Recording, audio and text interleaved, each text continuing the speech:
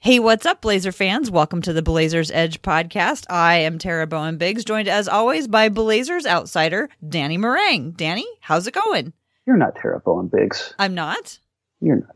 You're Team Mom. Okay. Well, Team Mom, Tara Bowen-Biggs. People know who I am, and they know who you are. I think they think you're two different people. Really? I think so. I don't know that. I am Tara Bowen-Biggs, also known as Team Mom, here with Blazers outsider Danny Marang. Can we continue now? Because I got some Enes Kanter talk I want to take care of. Nah. All right, fine. Let's get to it. The Oscars were on tonight, and all I could think about is I needed to get home from vacation and start watching Blazer highlights. I didn't care who was getting what Oscars. I just wanted to lay my eyes on how the team has been playing over the last two games, because I've been out of town and I didn't have access to watch the games. All I had was the ESPN app, which was like a total lifesaver. You know, the Gamecaster thing. Have you ever watched a game on that before? I have. You know, I hate to say this. You know, if you get internet access, Tara, you do have a friend and a co-host who works for the network that broadcasts the games, who could probably get you a login to watch the game. Well, I appreciate that, Dan, but I was in the car and only on a data plan for the Brooklyn game.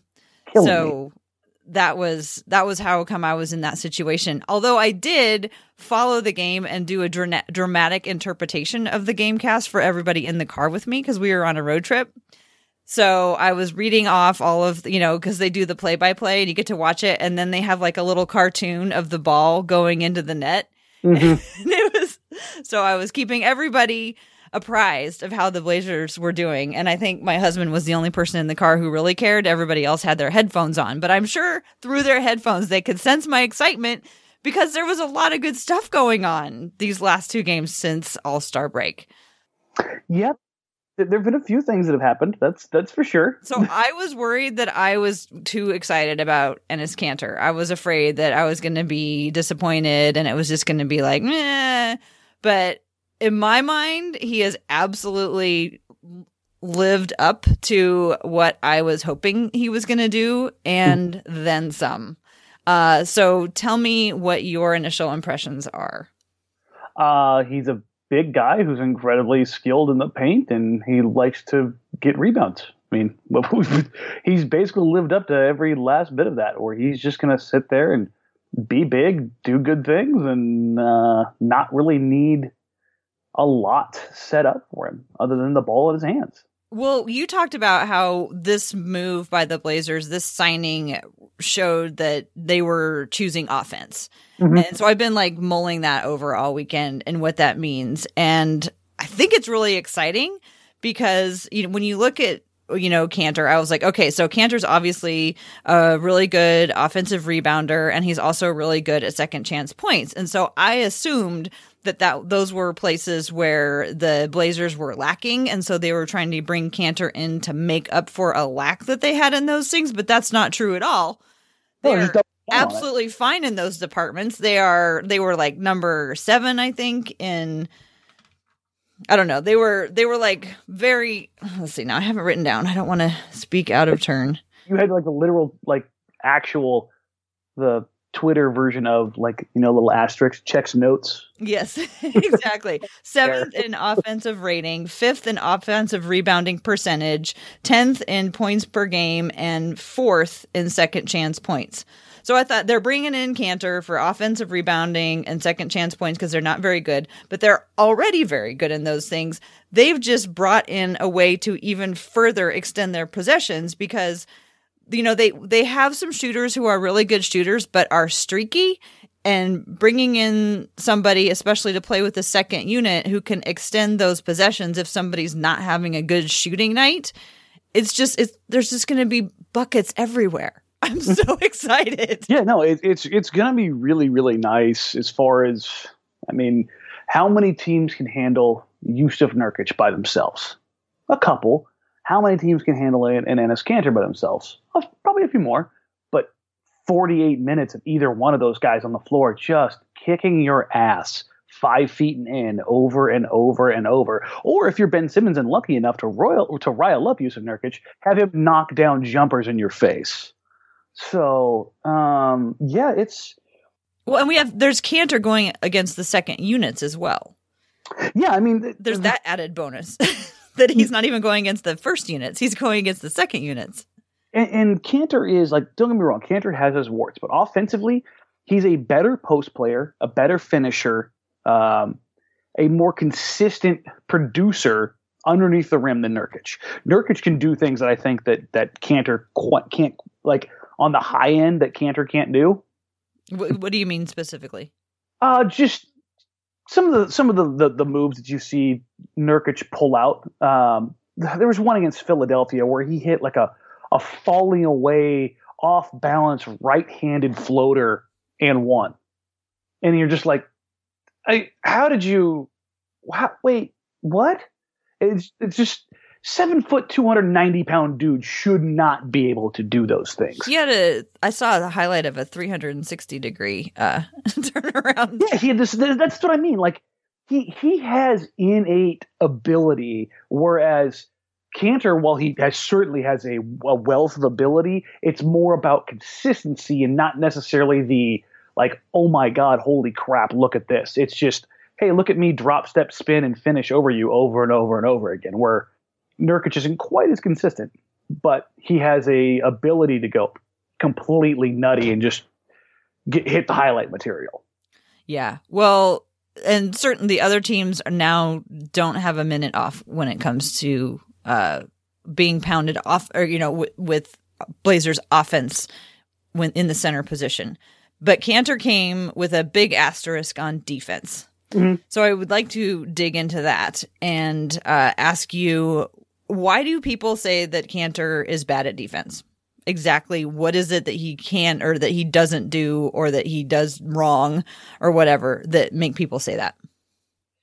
Even though he's listed as essentially the same size as Nurkic, he doesn't take up as much space. Mm-hmm. Like if you see them next to each other, you're like, yeah, those are both very, very large human beings. But there's something about Nurkic that allows him to get bigger and be bigger, and he has a bigger presence around the rim. Foot speed wise, they're probably close to the same, even if they're not totally there. Kanter, for whatever reason, is just a step slower.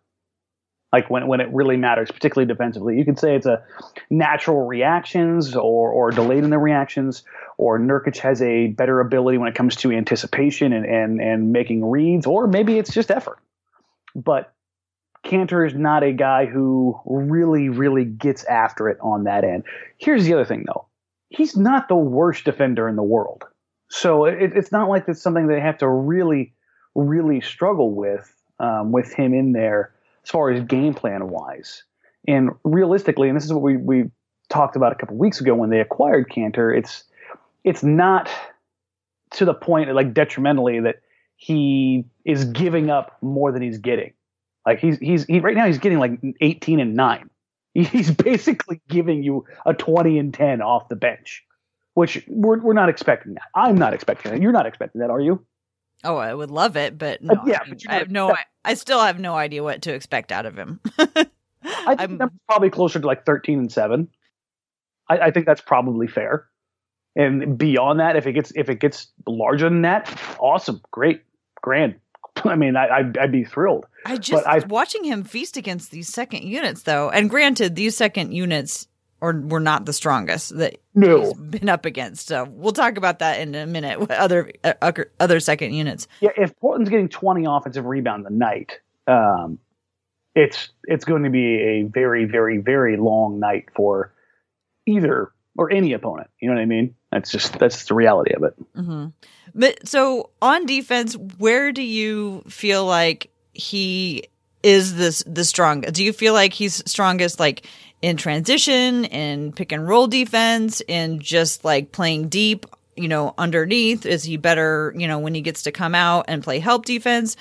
Where do you think some of his strengths in that department are? Most of that is a no. Okay. He's passable in most places. You don't want to put him in pick and roll situations above the free throw line. You want to treat him very much the same as Yusuf Nurkic.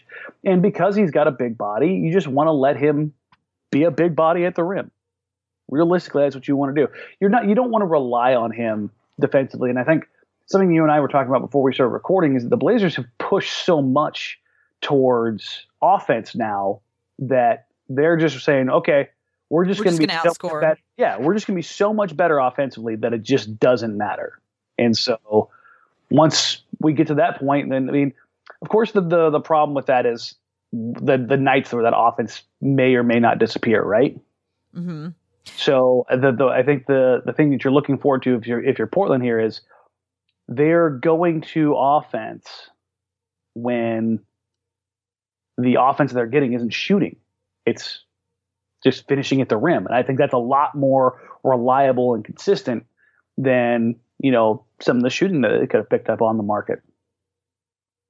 So when they play against teams that, that they end up just getting, eaten alive in the interior, and they need to bring in somebody who's a stronger defender, is that when you think Collins will see the court again? I mean, you were absolutely right. I thought that Collins was going to continue to play the 4 alongside Kanter. He hasn't seen the court except for the end of garbage time in the 76ers game. But is he somebody that you could see them coming out in certain situations? Yeah, I could see him coming out in certain situations, but really Zach's defense isn't necessarily that as a paint protector as much as it is a help side defender or a pick and roll defender. He's not yet ready to be the full on interior presence primary rim protector. He has that potential still, sure, but he doesn't. And this isn't just true of Zach's. This is true of basically anybody in the NBA right now. Unless you were a all-world defender, like you're a Kawhi Leonard or heck, even a Klay Thompson, a guy who's a multi-positional stopper, it just doesn't matter.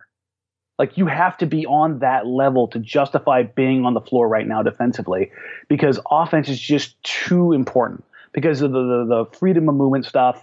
It's next to impossible to be a phenomenal defender right now and not give it up in one place or another enough to compensate for being a less than average offensive player. So defense alone it just leaves too much of a gap in the scoring. Mm-hmm. If all you're doing is playing defense. What if the other team goes small? Is Kanter how would he, would Collins be a better fit in that sort of a situation because he's more mobile maybe? Perhaps, but even then we saw instead of matching like for like, Stotts did something against Philadelphia the other day that I thought was really cool and really unique that we've seen. And instead of going to Collins, he went with Dame, Nurk, Layman, Aminu, and Harkless. So 6'1", 7 foot, and then a bunch of 6'9" dudes who were interchangeable defensively, rim runners and 3-point shooters. So Stotts held on to his big guy. He said, we're going to just keep our 7-footer in, and we're going to fill the rest with long rangey wings. Yeah, and the crazy thing was, in that game against Philadelphia, it was the third highest pace in particular for Jusuf Nurkic, meaning when he was on the floor, they were going. And in that period when those 5 were on the floor, let's think about this for a second. If you have Dame, Jake, Aminu, Mo, and Nurkic on the floor at the same time, and you're playing in the half court, how effective do you think the offense would be? I don't know what I'm supposed to answer there. I mean, realistically, how many guys can in that of those 5 who can create their own shot? Well, any of those guys can create their own shot, whether or not that's the best course of action. But they've all shown that they can. Yeah, that's what I'm saying here. Is that the reality is that most of these guys aren't consistent shot creators, so it's not going to really work out all that great for them. So they get. Their way to compensate with this is pushing the pace, getting after it. So we see Nurkic running the floor. We see Jake running the floor. We see Aminu running the floor. We see Harkless running the floor. I can't remember a game where Mo and Aminu got more dunks than that Philadelphia game. You get one dunk in a game from those guys, and you're like, all right, awesome, great, grand, woo. You got both of them throwing down dunks. You got Jake posing after dunks. You got Nurkic running the floor, flexing on people. It was absolutely phenomenal. And I'm not saying it's something that you can go to regularly, but it was a hell of an adjustment and a nice fork in the eye of all the people out there who Stotts is a terrible coach. Listen, folks, he's doing more. He's experimenting more. He's willing to try new things now because he has more guys who can do more things. Mm-hmm. And when guys actually start delivering, he starts giving them those options. So for me, at least, I was thrilled with what I saw. So the lineup that you were just talking about doesn't have anything to do with Kanter. That was, that was with Nurkic in the lineup. How do you see other lineups developing? Like, how long are they going to experiment? Really, like, how much time do they have to experiment with lineups with Kanter or with Nurkic or with anybody before they have to like start, getting ready for the playoffs? I mean, I think they're there. I think their 9-man rotation is there. And I think the coin toss is going to be between Seth and Evan. I know a lot of people who, when they saw Evan was out, was like, well, Zach's going to get minutes now. And realistically, I don't think he is. Like, I think he may get a few of his minutes back if Evan's out for a long period of time. But beyond that, I think that they're looking more towards, we know what our rotation is, because Kanter's not a guy you necessarily need to work in with different units, because he's very much the same in Jusuf Nurkic as far as what you're expecting from him. Offensive rebounds where he's creating his own opportunities, pick and roll where he's diving regularly, because he's not really going to pop. I mean, his first game out there, his first miss was on a 3. Right, and he wants to get as close as he can. Yeah, so you know what you're going to get from him, and for these guys who have played with Nurkic for a couple years now, they all know that, where to kind of get going at. So I don't think it's necessarily about tinkering or trying to figure things out. I think it's really just about building the relationships between those players right now, knowing what those timings are like. But beyond that, I think Stotts is just more willing to try things now because he's got more guys he can count on.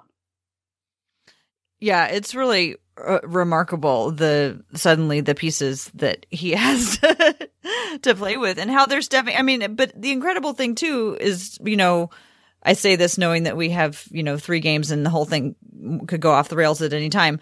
But maybe it's because they're well rested. Maybe it's because they are in a situation where they're trying to work in more players, but they seem so focused and dialed in right now. They're just, but like I said, I have not actually seen these games yet. So describe to me what it actually looked like. Cause I was watching the game cast and was like, and I got to watch some highlights. But I didn't really see, how the form, how it flowed the whole time. One thing I did notice is at the beginning of that Brooklyn game, the Blazers were having a hard time hitting anything. But instead of like getting frustrated, they started blocking shots right and left. And defensively, they're playing great. It was like they decided, okay, look, we're just going to play defense and keep shooting. And eventually they're going to start falling and we will be dialed in already on defense. Yeah. There are a couple things that I noticed that have happened, recently in that, on the offensive side of things in these first 2 games back, Damian Lillard is not having to force the issue. And I think that's phenomenal for this team. Having Damian Lillard still be a guy who can just drop a 40 piece on you is great. Having to rely on him to do that regularly is not great. And I think for too long, they were reliant on that. And when you got a guy like Enes Kanter, when you add a guy like Rodney Hood, when Jake Layman is all of a sudden a viable part of the lineup and getting you production left, right, and center, it says a lot about what you can and can't do with this team, right? So on the offensive end, what they're able to do, this is what I think where you're talking about your tinkering, right? They play their best, in my opinion, and will play their best when the ball is running through Jusuf Nurkic. They haven't quite done that yet.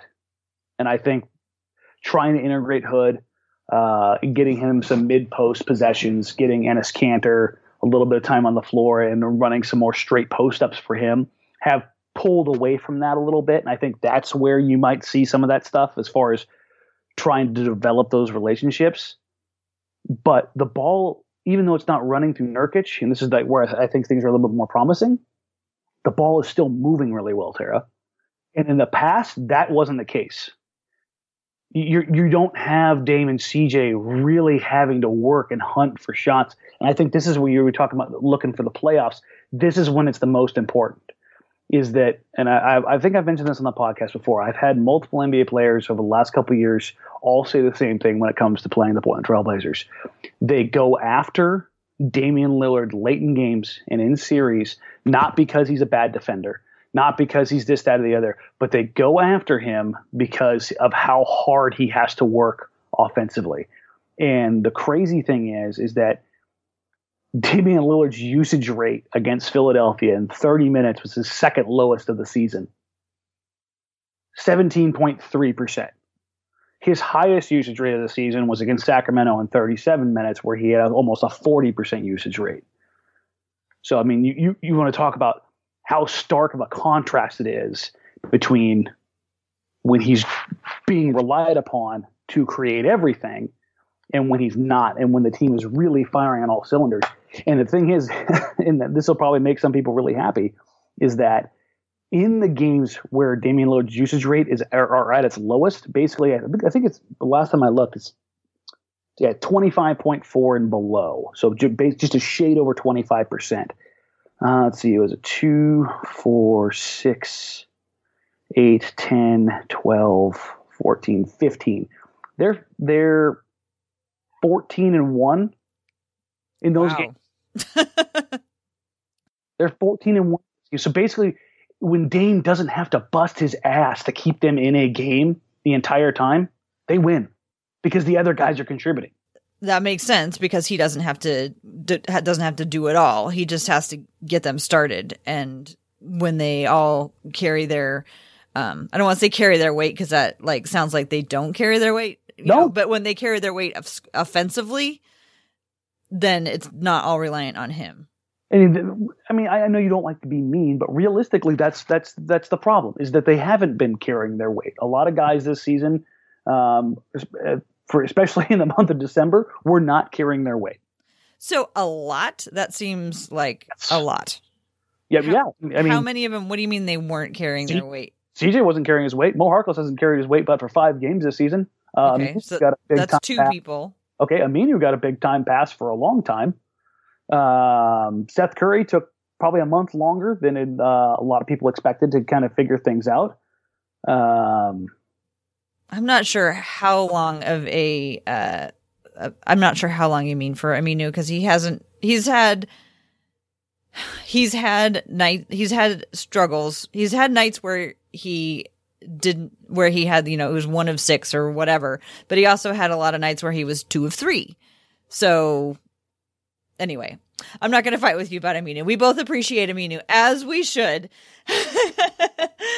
But what you're saying is it took everybody a while to round into form to be able to shoot and carry their portion of the scoring, so it didn't all end up being on Damian. Yes, very much. If he scores 40, that's awesome. It's not like, oh God, Damian's going to have to score 40 to keep him in this game. Yeah, that's basically what it comes down to.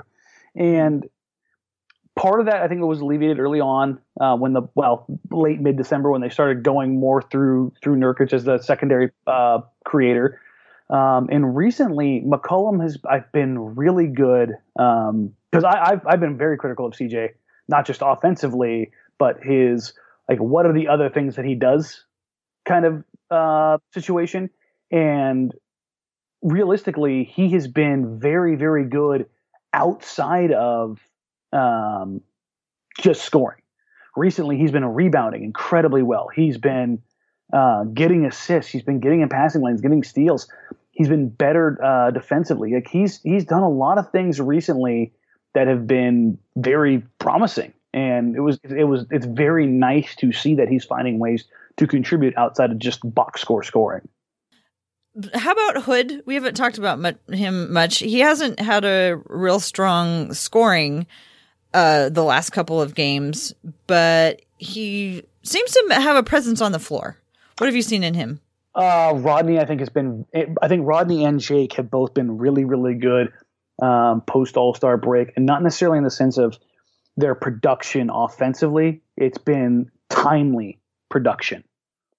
And I'm gonna tip my cap to Mo right now, because I've been harder on Mo than probably anybody not named Chad Doing in Portland.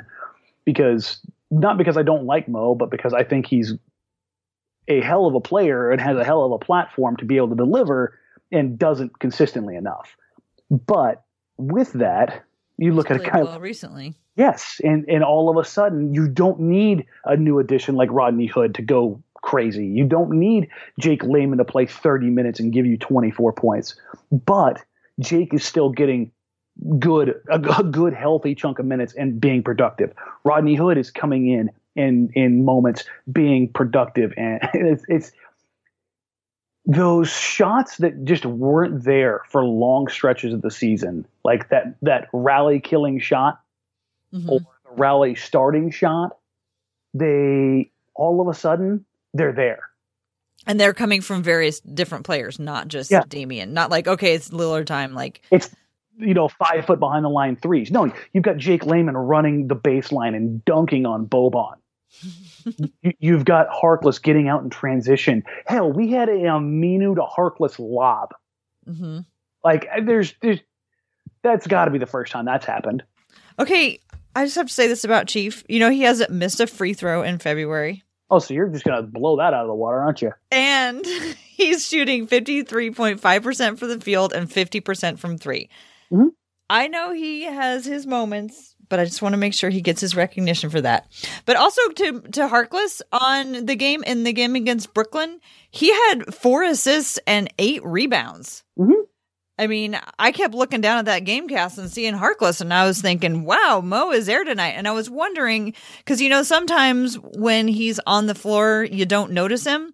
And I was wondering, like, did you notice him, like, watching the game? That's a perfect way to describe it. That's exactly what I wanted. That's how I wanted to frame that, because he was making an impact, and he should absolutely unequivocally make an impact every single night. He has all of the tools to be an impact player, and there is no reason that he should not be. Mm-hmm. He's 6'8", 6'9", 225 pounds, athletic, has the ability to create off the bounce, is a solid, capable defender with good basketball IQ. Like, everything about him says, hey, I should be a very good two-way player.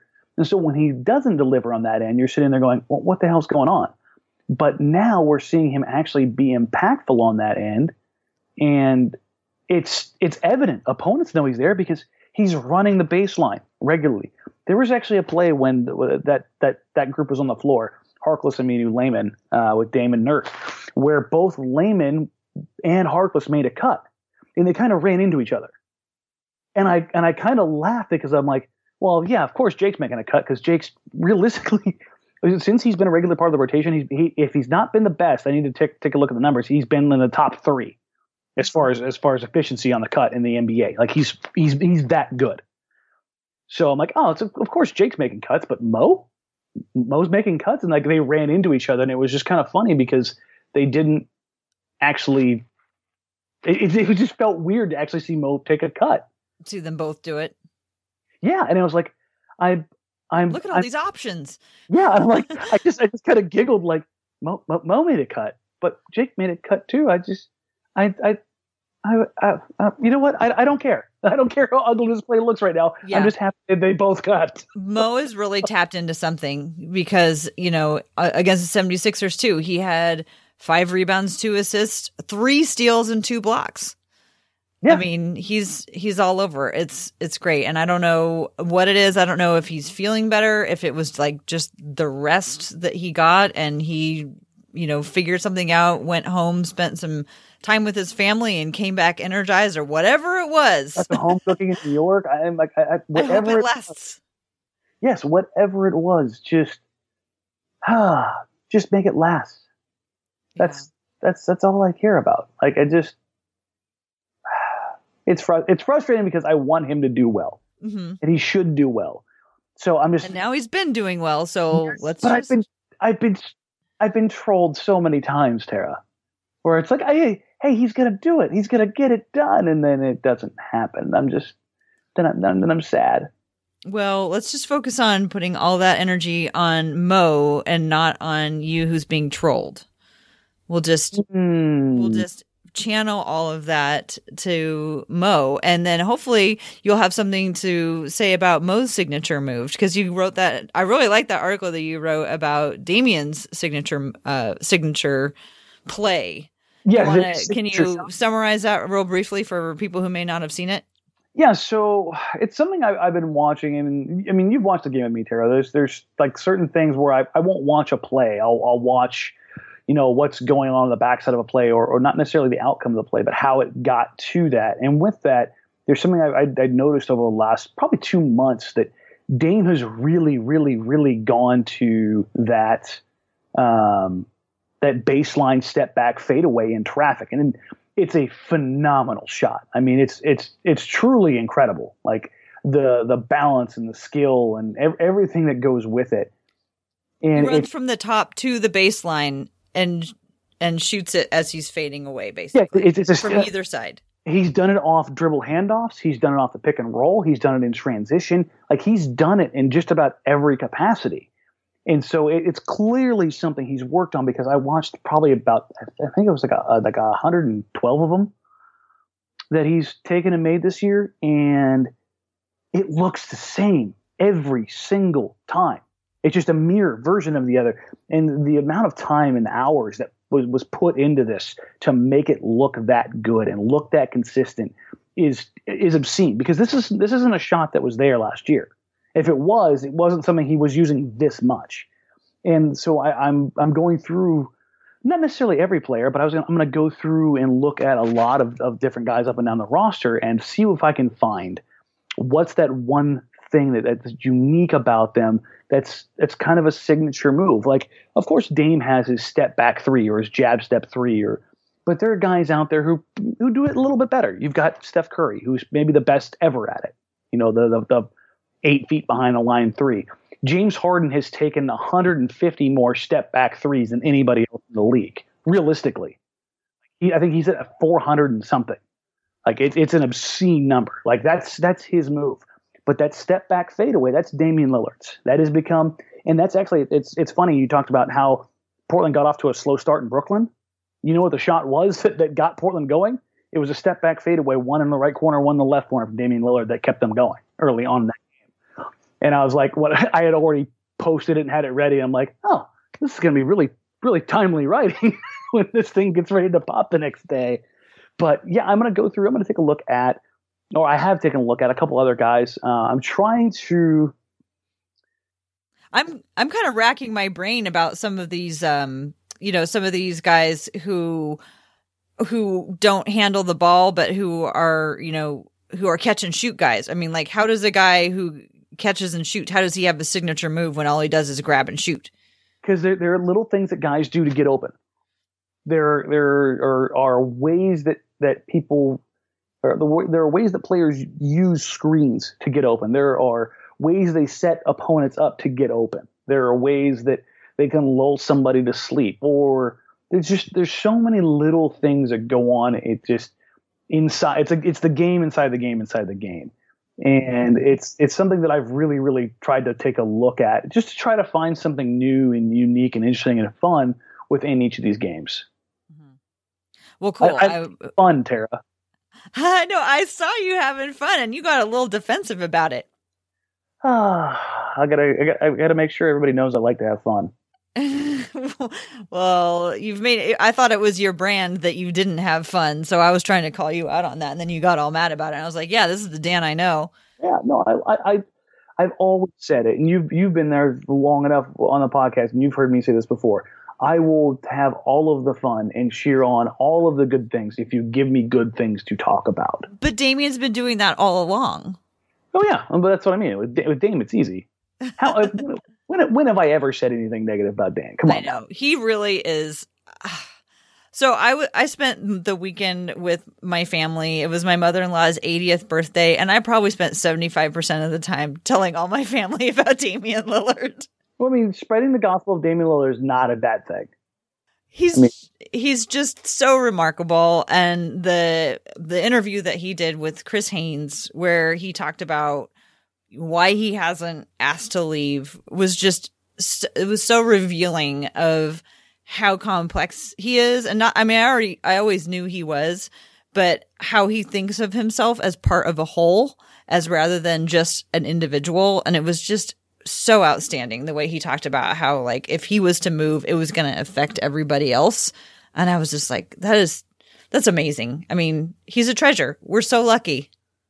We are. I mean, realistically, it's been great to have Dame, and I hope he has those same thoughts, ideas, beliefs going forward. Well, it looks to me like the Blazers have added some pieces that I think it's going to make the team substantially better. What do you think? Do you think I don't think that the Blazers are yet ready to challenge the Golden State Warriors. No. I think that they've gotten better, and I think a lot of it is because of that continuity that nobody wants to really give any credit to. But I think a lot of it is because of that continuity and familiarity. And now they've just inserted at least one guy in Cantor and possibly another guy in Hood who are ready to go and ready to fill actual gaps that they had. I'm willing to give some credence to the continuity, but I think it's a little overstated, because if the continuity mattered that much now, or matters this much now, it should have mattered as much then too. What do you know mean? what I mean? No. Well, like, if the continuity matters, if because the reason they're playing so well right now is because of continuity, what about the previous 45 games? Well, because the whole purpose of continuity is that it builds. And so you don't look at it just over 45 games, you look at it over 3 years. Okay. If things are going well, you can't just like, oh, it's because of continuity. Well, no, I don't think that's the only thing, but I think that was a fundamental part of their plan. I don't think you can plan on stumbling into Rodney Hood and Enes Kanter. Like, listen, they laid the groundwork for Enes Kanter a long time ago. To an extent, sure. I absolutely agree. But how different is this team right now if they spent $70 million on Enes Kanter in 2015? Yeah. So, I mean, it's a little. Having positive relationships is never a bad thing. That doesn't go without saying. And if you want to talk about relationships in the NBA, a perfect way to look at this is who Kanter is represented by, Mark Bartelstein. Yeah. Otherwise, who covers everybody else. Yeah, the same guy that represents Collins instead of Harkless. I mean, it can go up and down the list. Like, it's a pile of Blazers. So having those positive relationships isn't a bad thing. And I'm not trying to poo-poo the Blazers are a better team. They are absolutely unequivocally are a better team right now. I think a part of that is, and Ed Davis and Evan Turner have both said it recently, that Jake Layman, it was always about him getting opportunity. Ed, when they were in Brooklyn, said he wasn't surprised at all by Jake's production. It was just about him figuring it out for himself, production-wise, like just confidence-wise, getting out on the floor. And like, we've heard some of the legend tales about Jake Layman in practice, where he was a guy that just went absolutely nutty. Or had a potential to go absolutely crazy. So that part of it, if you want to call that continuity, okay, cool. I can go with that. But getting a double machine like Enes Kanter, I think, plays more into this than just continuity. Getting a wing in Rodney Hood, who is a multifaceted inside, outside, and capable of creating his own shot off the bounce, I think that says more than just continuity. Does continuity play a part in this? Absolutely. But I think to an extent it's been overstated. Yes, no? Yeah, I mean, I don't want to say whether it's been overstated or understated, but I think it is an important factor in the identity of this team and in who Damian Lillard is. Because when you look at him and everything that he's said over all of his career, every story that he has told has been about some team where it was him and it was his guys and they stuck together. That's the kind of continuity I'm talking about, where they're they're in it together. They're all, they're all learning, they're all growing together, and they are his people. And he's not trying to, I don't think he would say no if Anthony Davis or, if they'd gotten in on the Jimmy Butler sweepstakes back when he was leaving, Minnesota or whatever, if some star had come. But I don't know that it would have been effective to like bring Carmelo Anthony in, and when they'd been building up all of these other things. I think it, would have been like, maybe it would have been like a Band-Aid, which would have worked for a while, but I don't know that it would have worked any better than things have worked out now, I guess, is what I'm saying. I can go with that. For me, I've been plenty harsh of Neil Olshey on things that have not worked out. So I will give credit where credit's due as far as being able to sign a player of consequence in Enes Kanter off the buyout market. Like, I didn't think there was a snowball's chance in hell that they would be able to pull that off. And so part of continuity, that pays off, certainly. And I also wonder how much, because I don't know how much did or, didn't happen at this trade line or the trade deadline or the last trade deadline or whatever. But it seems like also having a plan in place if these big free agency pushes, if these big trades didn't go through, they had, a good foundation to fall back on that was at least good enough to keep Damian Lillard. You got to give him a little credit for that too, I would think. Okay, well, while you think about that, let's quickly talk about the upcoming games for this week. God, it is so good to have basketball back. Oh my God. Yeah, the All-Star break's a nice break, but then you get done. You're like, okay, for the love of God, can I have it back now? Please, please, please, please, please, please, please. I finally figured out, because you know how it's like the All-Star break really isn't halfway through. It's more like 2/3 or 3/4 of the way through. Yeah, they just keep pushing it back further and further and further. Well, and I finally figured it out. It's because, like for the teams that go all the way to the finals, it really is halfway. Yeah. Sure. Pretty much. Like in terms of like the calendar, I think it's much more, it's pretty much halfway if you look at somebody who goes all the way. Yeah. So, and those are the teams that you want to make sure, have the rest and are, can make it go all the way. So anyway, so Portland has Cleveland, Boston, and Toronto all on the road. Oh my God. I cannot believe they started 2-0. I'm so excited. It's just, I feel like it could all fall off the rails at any time. That having been said, Cleveland, not the strongest team in the league, although they do have Kevin Love back and he's now back to putting up some pretty gaudy numbers. What are going to be the keys to beating Cleveland and Boston and Toronto on the road? Just realizing as far as Cleveland goes, just take care of business. Mm-hmm. All of the positive capital that you've gained by handling Philadelphia, I get that they were sans Embiid. But handling them, taking care of Brooklyn, having these productive games from Kanter, not relying on Damian Lillard, not overextending guys and having to play your stars 38 minutes a game to make sure you stay in the hunt for a top 4 seed. If you go out and screw up and drop a game to the Cavs, that crap goes out the window. Because this is the game that you're trying. Everybody's back to panicking again. Yeah, this is the game that you put in your back pocket and go, yeah, that's the one we're counting on. And then the other stuff is gravy. But if you drop the one you're counting on, that's where you run into stuff, and that's just never good. So take care of business there. Do any of these teams have centers that backup centers who the Raptors have Marc Gasol? Yeah. Is he going to be a problem for Kanter though? Because it seems to me that Gasol is still. He's still plenty fine. Boston, I have to check let's take a look at old in street clothes here and see if we can't find if Aaron Baines is their backup, I think. Yep, it's just a matter of who's going to be healthy or not for them, because they're even though they had the break, they are still pretty nicked up as a team. Yeah, and also Al, how does Nurkic match up against Al Horford? Horford's a guy that no matter who he's up against, just finds a way to get things done. So I'll believe in Horford until otherwise. Yeah. But it should be a good opportunity for Portland. Finally has length. Yeah, exactly. So it should be a good opportunity for them to kind of figure these things out. Tristan Thompson's going to be out for Cleveland, probably. Trying to think as far as Toronto goes. They've got size. I mean, and they've got some length they can play with. So that should be a good test. I really wanted to see Embiid. I really want to see how this lineup did against Embiid, because I have a reeling suspicion they're not getting 20 offensive rebounds with Joel Embiid playing 30 minutes. Right.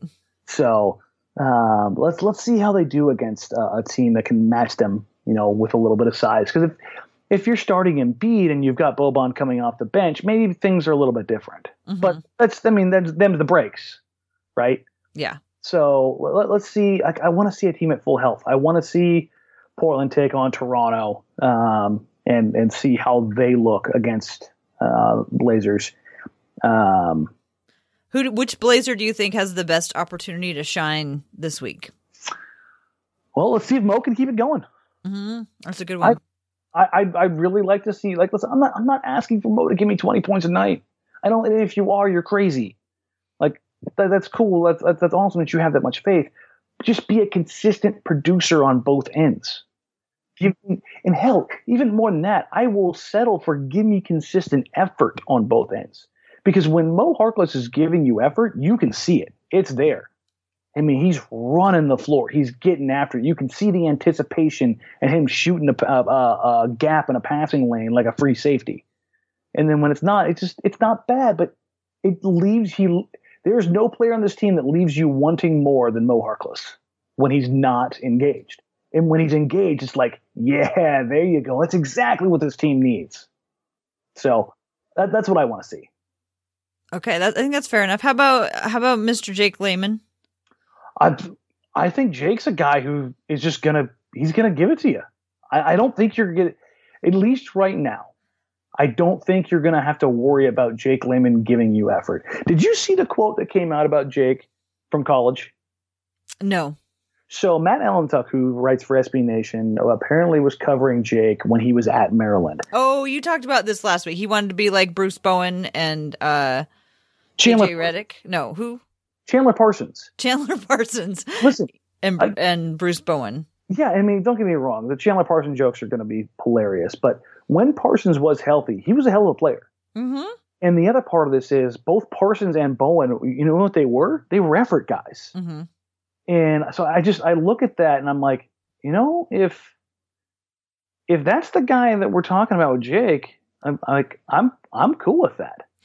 I love this swing back east where everybody else is getting turned on to Jake Layman, where everybody else is discovering him, like all the Eastern announcers and the who is this guy? Yeah, and then the obligatory, in layman's terms, mentions that everybody has to give. But I love this is coming out party. I have never heard Ennis the Menace, and I heard Lamar drop it, and I was like, that is fantastic. I am all about this. And then I went to Basketball Reference and it was listed there. It was listed there. Yeah. I was like, I thought Lamar had like really, really workshopped one. And again, I was like, I was hyped for him because I was like, that's good. That's quality there. And then the trash talking and the standing up for their players. I didn't see it, but I certainly caught it, and I caught the Nurkic and Ben Simmons. The part of that was just kind of mind blowing to me is like when you look at Simmons' numbers and Nurkic's numbers, that's the pot calling the kettle Australian. It goes back to what you were saying about the other team having to fight against a 7-footer. Who's coming at them the entire game because we just, slip one in right after the other. But in addition to just them constantly hitting the boards and shooting and, scoring, they're also trash talking you and defending all of their other friends on the team. And it's just like, oh my gosh, the other teams just must go. I can't believe they just added Cantor. I mean, it's been really, really fun to see the Blazers play the Warriors and cause a bunch of Hall of Famers to melt down. Right, and they didn't even have Cantor. They didn't even have Cantor for that game. And then you see they played Brooklyn, and they didn't cause anybody to melt down. It was a very polite game because half the Brooklyn team was former Trailblazers. Yes, but you had some really, really good back and forths with Ed. You had some good back and forths with Allen and Shabazz. Like it was chippy, but in the most cordial way, right? And then you get the Philly game, and it was no love lost there. Hell, and I love that. Mm-hmm. I want the team that I love, that I root for, that I cover, to go out there and be hated. Go into their opponent's arena and get in their head. I want them to boo you. Don't be dirty, but be disliked. I want that. I crave that from my team. Right. Well, I'm pretty sure that the other teams are not looking forward to playing I don't know. Maybe I'm wrong. Maybe this is just a magical little 2-game. I don't know. But it sure has been fun, and it really feels to me like it's possible that it's going to carry on. If you want to see something, and I don't know if it says much about Philadelphia, but go to Nurkic's Instagram and the post that he put up, talking little shade at Ben Simmons. But what was the best about it was all of the 76ers fans that hopped in to comment, and that's when you know it's working when well. You've made it. when all of the fans are just livid, calling you trash and you're garbage and this and that. When you're riling up fan bases, love it. You've made it. Yeah, I'm just like, yes, absolutely, give me all of that. Well, let's wrap it up and we see how things go this week. See if they can keep up the momentum. I certainly hope they can. Blazers Edge Night has been covered thanks to big assists from Myers Leonard and all of the other people who have given before and after this year and other years, and people who are going to give, in years to come, everybody who's made Blazers Edge Night something special for over 2,000 kids. It's happening again this year. Thank you for everyone. Yeah, it's to go from needing nearly 1,000 tickets to 4 days later having it covered and then some. That's pretty awesome. Cool feeling. Yeah. Pretty cool feeling. So just to wrap it up, you can find me at TCB Biggs on Twitter. You can also follow Blazers Edge at Blazers Edge, and you can visit us at blazersedge.com. Dan, why don't you take us out of here? All right, folks, you can find me on the social media at Dmarang, at DMARANG, Twitter, Snapchat. I don't even know if I even have that on my phone. Snapchat? Yeah, I think I actually am still. I think I'm going to take my phone and check the apps. Yeah, it's still there. Wow. Just haven't logged in 9 months. Instagram, anywhere else. It's all the same. Also, you can find Joe, Shane, and I, not just on TV, but Wednesday at the Rialto. That's downtown on 4th. We're doing another live show. They're having us back down there. So it's an early game or earlier game. It's not quite the 10 o'clock start that we had this weekend, but we got another one of those coming up too. So, but we will be at the Rialto Wednesday afternoon, whenever you call. We'll be down there about 4 o'clock. So if you want to come down, catch the game with us, come on down, have some fun, talk some hoop, watch the game together, and maybe we'll take some questions from the audience. We do that from time to time. So just looking forward to that. Other than that, I think that's about it. And we'll catch everybody next week. Yeah. Yeah, that's right. Isn't it, Tara, next week? Yeah, I'll be here. I don't know what you'll be doing, but I'll be here. Barring snow apocalypse, Tara will be here. All right. Well, I guess we'll catch everybody next week. See you later. Bye.